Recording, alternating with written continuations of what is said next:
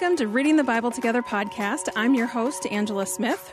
Today we are talking about Luke chapter 12, and I am very excited about my guest today. We met at a writing retreat a few years ago, and this is the first time I think that we've gotten to collaborate on something, so I'm so excited to welcome Professor of Film at the University of Northwestern St. Paul, Anne Sorenson. Thanks, Welcome, Angela. Thank you for having me. I know when we were praying before this podcast began, it was so nice just to remember how we met all those years ago. And here we are, and just seeing you and our energy together, I'm wondering, how are we going to collaborate together next? So I know. It's great to be with you. That's fun to think about. Yes, it is.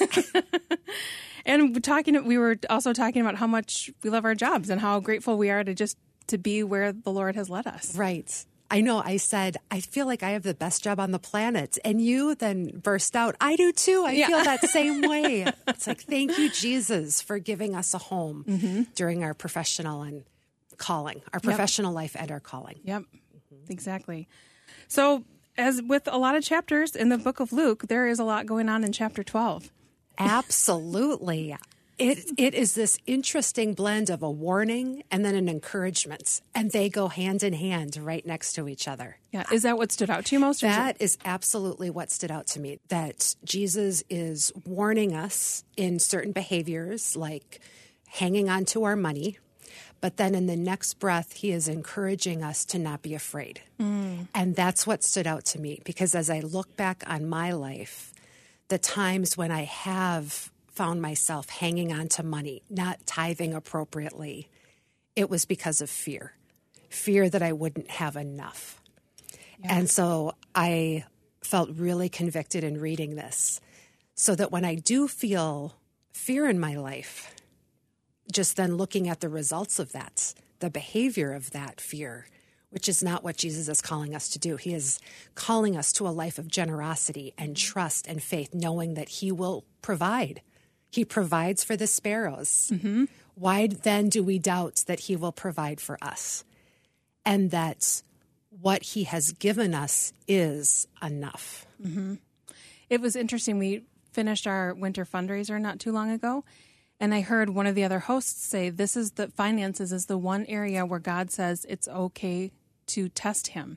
And so I checked out. It's in Micah 3, 9 or 10, where it says, put me to the test. And what I love about that, because I think for me too, it's been fear with finances that has made me feel a little more tight-fisted with my finances. And not only with my finances, but with my time and my talents, having a lot of fear around even trying or taking the next step. But when you take that baby step and you see that God is faithful, not to say it's always easy, but he's faithful, and you can start to build trust with him. And so then the next time you feel afraid, you can go, oh, but that last time I did it and it was okay. I didn't die. Right. I mean, sometimes it feels like you might die. Right. I love what you just said, that this finances is an okay place to test God or to, say, okay, I will do this. Will there be a place for me to land? Yeah. Yeah. And will you be faithful? And I mean, because I've heard people story after story say, I didn't know if I was going to be, if I gave this, I didn't know if I was going to be able to pay my bills. And they would get to the end of the month and all the bills would be paid, and they were still able to fulfill the tithe or the pledge that they had made. And in a way that, it's not like, it doesn't add up. You know what I mean? It's God math, not our math. Right. Yeah. And I've had a similar recent conversation with a Northwestern student she's a trad student, but she's older. She has some kids, but she really felt compelled to come here. At the end of August, she wasn't sure, but she just felt led. So she stepped out and the money surfaced. It's amazing. It is amazing. It's amazing. And it's scary to, at the end of August. And it feels true to say a lot of times God comes through at the 11th hour. Right. So, you're taking that step of faith and he comes through, but there's, there are feelings of fear, but taking that step in spite of the fear, being brave, being courageous to do the thing, even while you're feeling fear and afraid. Absolutely. Yeah.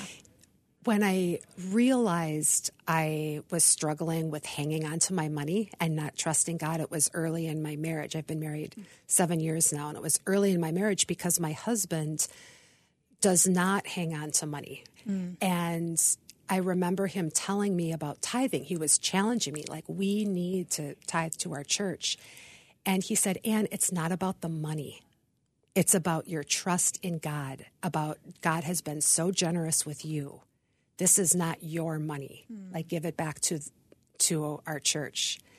So I've thought about money through that new lens as well. Like, this is a spiritual discipline. This is something, it's a part of my spiritual life, but it's not because of the money. It's because of my heart. Right. Like, continuing to just trust and move forward in faith.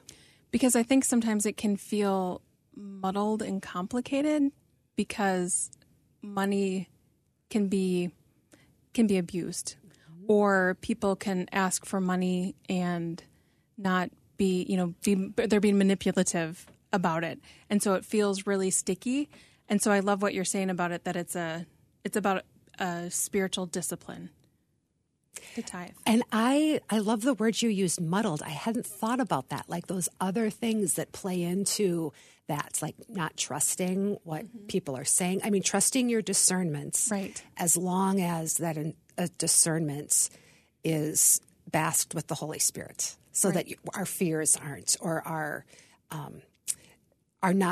inability to trust others is coming into play. Yeah, or a fear of being taken advantage of or looking foolish, which I'm just, confessing all of my things that I'm afraid of.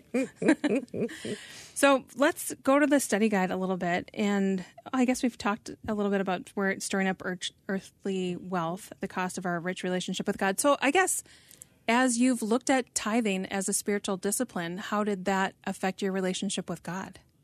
It helped me not think about money, but thinking about God's provisions. So my focus became different, and it also changed my idea of enough.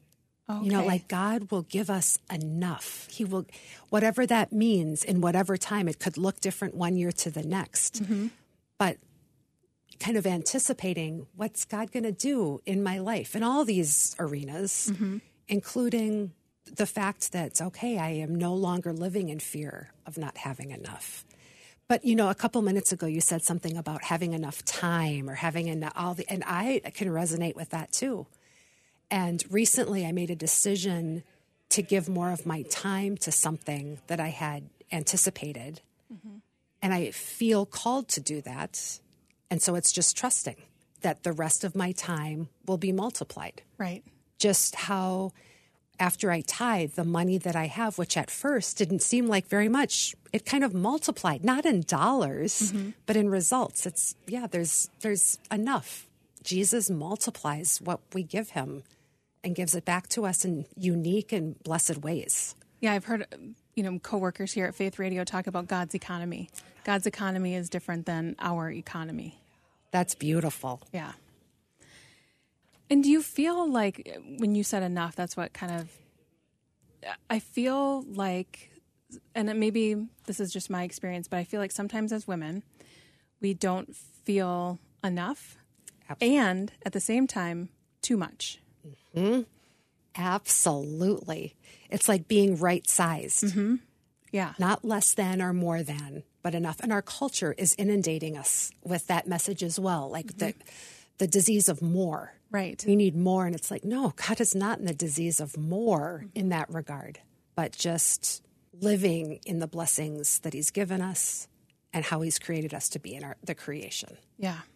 Yeah. But I think you're right. Women, we do feel too much and like one up and not enough. Which is, I remember the first time I heard someone say that, I thought, yes, you just put words to what I was feeling and I couldn't put words to it myself. Yeah. And we can vacillate between those two places within a minute. Yeah. Yes. Yes. Yes. Okay, so the last question is, if the master were return today, which of the servants described would describe you? I loved this because when I was reading it, neither one of them I felt described me. I mean, there's one that's just in throwing away money or just, living this life of pleasure while not waiting for Jesus' return. Mm-hmm. And I am not that person, but I'm also not focused on that as much as I need to be. And I feel like I get distracted. Mm-hmm. It's not that I'm going out and choosing to ignore Jesus and ignore the life that he's called me to live. I just get distracted. So I have tried to implement in my life as a professor here at Northwestern. At the beginning of every class, we start in silence, just grounding ourselves in the presence of God before we even pray as a community. It's like just you getting right with God and reminding ourselves and as a community that he is with us every step of the day, because so often I forget that, especially if there's something stressful happening. I'll take it over and try, okay, what do I need to do to fix this or control this? Mm-hmm. But just turning back, turning over, turning towards, our Jesus as we navigate this life, and starting classes in that moment of silence and realignment with our Creator is helpful for me to decrease the distractions in my life. I love that practice. I mean, that's such a great practice to be. I mean, it's almost like being mindful, stopping to be purposefully mindful of what's happening. And I was part of a meeting. I'm in a coaching group, and I was in a meeting, and we were meeting for an hour, and it was in the middle of the workday. And so I'm, watching the clock because, it's really busy. And so I'm watching the clock and I'm watching the clock. So for the first 20 minutes, and it was an hour-long meeting. And at the end, because I finally stopped watching the clock and became a part of the conversation we were having, all these women who are, we're catching up on our lives and encouraging each other. And this is what I'm struggling with. And what do you think of this? And at the end, because I was able to just be present, at the end, I felt so much more full than at the beginning, where I was like, probably shouldn't be here because I shouldn't be here because I have other things to do, versus being present. Where in a classroom, if you were distracted versus being present, or all the students being present there, or, a mom at home with her kids to be able, which that's hard to especially when they're little, to be, just really be present. Right. But that's such a great practice. Right. And we have a little one at home. She's 4. And the practice there is that when we're together, for me to look in her eyes, just to pause enough to just hold her eyes so that I can be present. And then just that reminds me of Jesus in that area of my life too. Yep. I have 2 teenage boys. And so if I'm working at home or if I'm looking at something on my phone, when they come to me, I always want to try to put down what I'm doing and, like you said, look at them and listen to what they're saying, because it's so easy to it's been a hard day and I really don't have time right now. I never want them to feel like I don't have time for them, because, I know.